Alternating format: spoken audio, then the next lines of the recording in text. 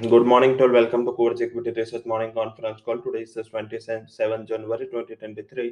शुरुआत global market update से करेंगे। ग्लोबली मार्केट में पर्टिकुलर कल का दिन काफी अच्छा था। परसों भी डाउ ने काफी अच्छी रिकवरी ली थी, तो 2 दिन के एक पॉजिटिव क्यूज हमारे लिए यूएस मार्केट की ओर से है। ये पॉजिटिविटी क्यों है? आज क्योंकि लगातार देखे तो वहां पे अर्निंग सीजन अच्छा रहा। पर्टिकुलर कल टेस्ला 10% तक जंप लेके चल रहा था और ये सबसे बड़ा रीजन था कि जिस हिसाब से ग्लोबल मार्केट एक पर्टिकुलर देखे तो यूएस मार्केट में एक अच्छा रन अप था। तो ये रन अप को हम डाइजेस्ट करेंगे, क्योंकि हम जब परसों क्लोज हो रहे थे तब ग्लोबल सेंटिमेंट इतने ऑप्टिमिस्टिक नहीं थे। तो आई थिंक कि कल का जो क्लोजिंग है वो मार्केट उसको अच्छी तरह देखना चाहेगा एंड पर्टिकुलर रिवॉर्ड भी ऐसा ही मिल सकता है। तो आई थिंक ये शुरुआती सेशन का जो दारोमदार है वो पर्टिकुलर इसके ऊपर रहेगा। उसके अलावा बात करें तो मेजरली मार्केट जो है उसमें थोड़ी वोलेटिलिटी रहेगी। आज एक छुट्टी के बाद और छुट्टी के पहले वाला सेशन है, तो शायद लग रहा है कि थोड़ी एक वोलेटिलिटी के लिए प्रिपेयर रहना है। हालाँकि थोड़ा बहुत एंथुसियाज़्म मार्केट में है एंड पर्टिकुलर जिस हिसाब से ग्लोबल सेंटिमेंट है, शायद लग रहा है कि थोड़ा शॉर्ट कवरिंग इनिशियल दौर पे देखने को मिले।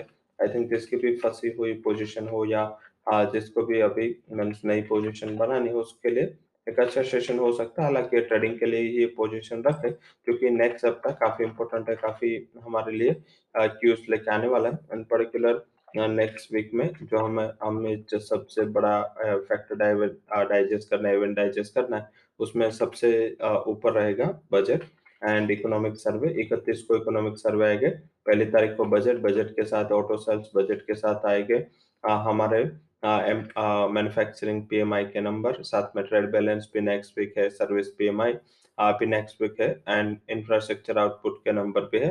एडवांस जीडीपी एस्टीमेट भी इंडिया का नेक्स्ट वीक है।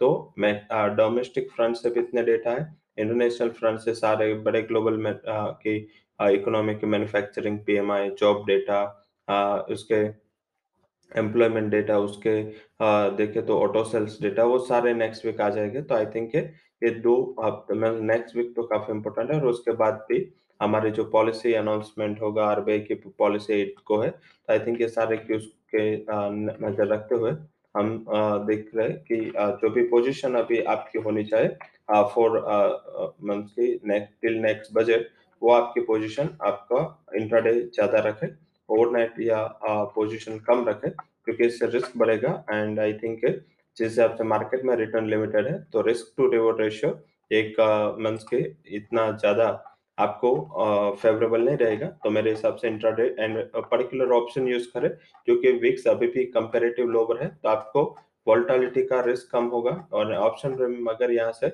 आपके एडवर्स कुछ सिचुएशन होता है, तो वहाँ पे वोलेटिलिटी बढ़ेगी, तो आपको option buyers would be a beneficiary. तो सेलिंग में भी थोड़ा बहुत कम ध्यान रखें। ये हमारी ये वीक के लिए एडवाइस है एंड जो कल टेस्ला की अर्निंग और उसके बाद का आउटलुक है, वो मार्केट को हेल्प किया था। शायद लग रहा है कि आज थोड़ा कॉन्ट्राडे है, क्योंकि आज इंटेल ने अर्निंग दिया है और इंटेल की अर्निंग थोड़ी लोअर रही है एक्सपेक्टेशन से एंड आई थिंक इस हिसाब से इंटेल का जो शेयर है वो प्री ओपन में करीबन 10% तक डाउन है, तो उसका एक नेगेटिव इम्पैक्ट है वो वहाँ के इंडाइसिस में रहा है। तो आई थिंक मिली-जुली अर्निंग इसको टर्म देना चाहिए।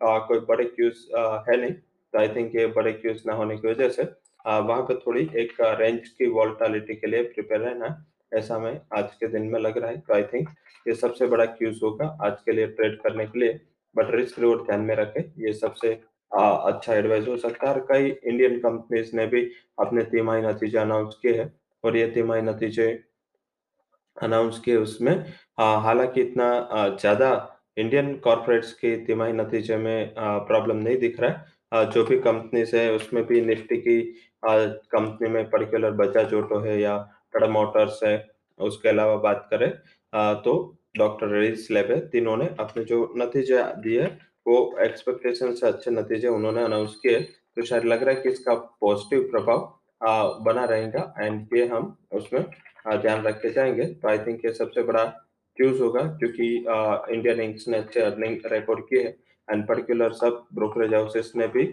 उसको रिस्पेक्ट भी किया है। बजाज ऑटो हो या टाटा मोटर हो या डॉक्टर रेड्डीज़, किसमें भी टारगेट कट नहीं आए, सबने अपना टारगेट मेंटेन रखा है। हालाँकि मैं ये देख रहा हूँ कि ये मीन्स अर्निंग सीज़न में जो भी अर्निंग्स काफ़ी बीट कर रहे हैं, इसमें ज़्यादातर ब्रोकरेज हाउस टारगेट चेंज नहीं कर रहे हैं। सारे अपने स्टॉक मीन्स के अपना आउटलुक अच्छा दे रहे हैं रिपोर्ट में, बट सब अपना टारगेट अभी भी इंटैक्ट रखे हुए हैं।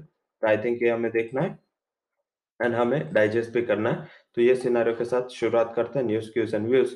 न्यूज़ में पॉजिटिव साइड न्यूज़ है वो Bajaj auto, doctor Reddy's, Tata motor, SJVN, TeamLease, LTM Mindtree, Amara Raja batteries, VIP industries, उर्गो capital, Maruti, Tata Elxsi, Bikaji foods, ये मुद्रा, शांति गियर्स, भारती एयरटेल, इसके लिए जो भी न्यूज़ आए वो पॉजिटिव है।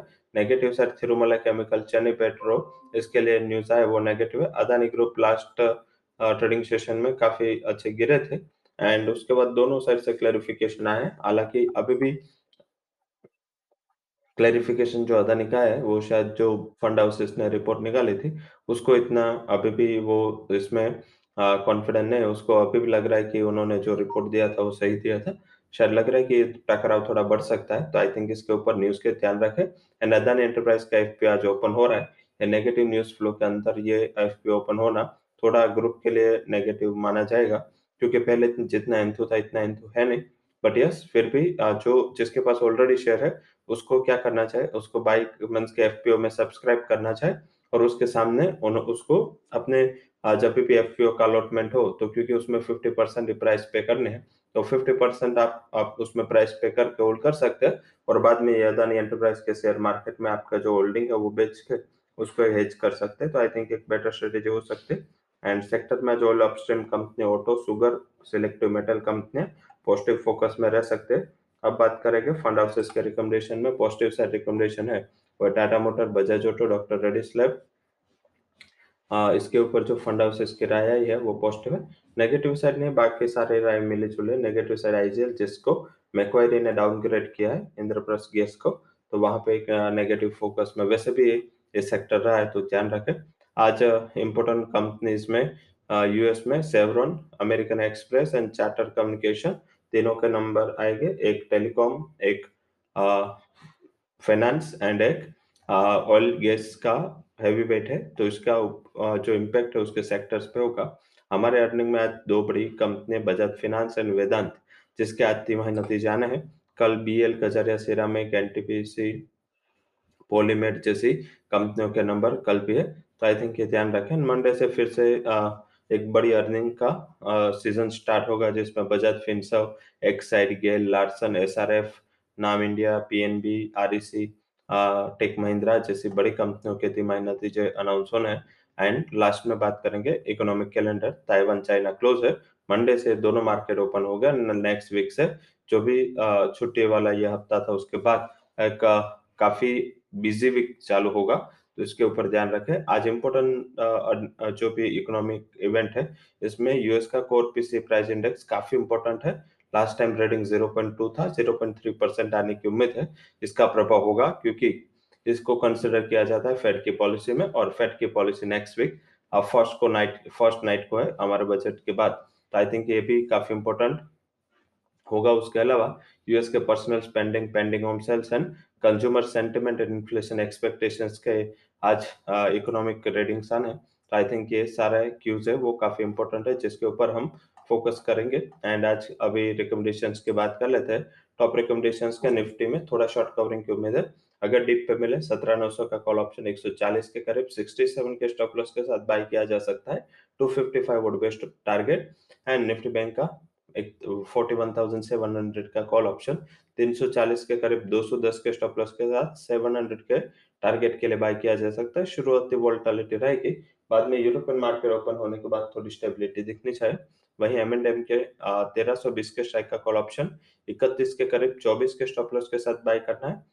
46 would be target. And Bharti Airtel का 780 के स्ट्राइक का कॉल ऑप्शन 15 के करीब बाय करें, 9 का स्टॉप लॉस, 24 तक के टारगेट देखने को मिल सकते हैं। साथ में बात करें तो जो डायरेक्टली कैश रिकमेंडेशंस हमने आज रिकमेंड किए हैं, इसमें मारुति को बाय करें, 8900 का टारगेट है, 8710 would be stop loss. SBI life buy करें, 1280 के टारगेट के लिए 1238 का स्टॉप लॉस लगाए। और तीसरा जो आई कन्विक्शन रिकमेंडेशन रहेगा ओएनजीसी बाय करें, जिसमें इंट्राडे टारगेट ओएनजीसी का जिस हिसाब से थोड़ा ये टेपेड टारगेट होता है, हालांकि फिर भी 157 158 तक ये जा सकता है।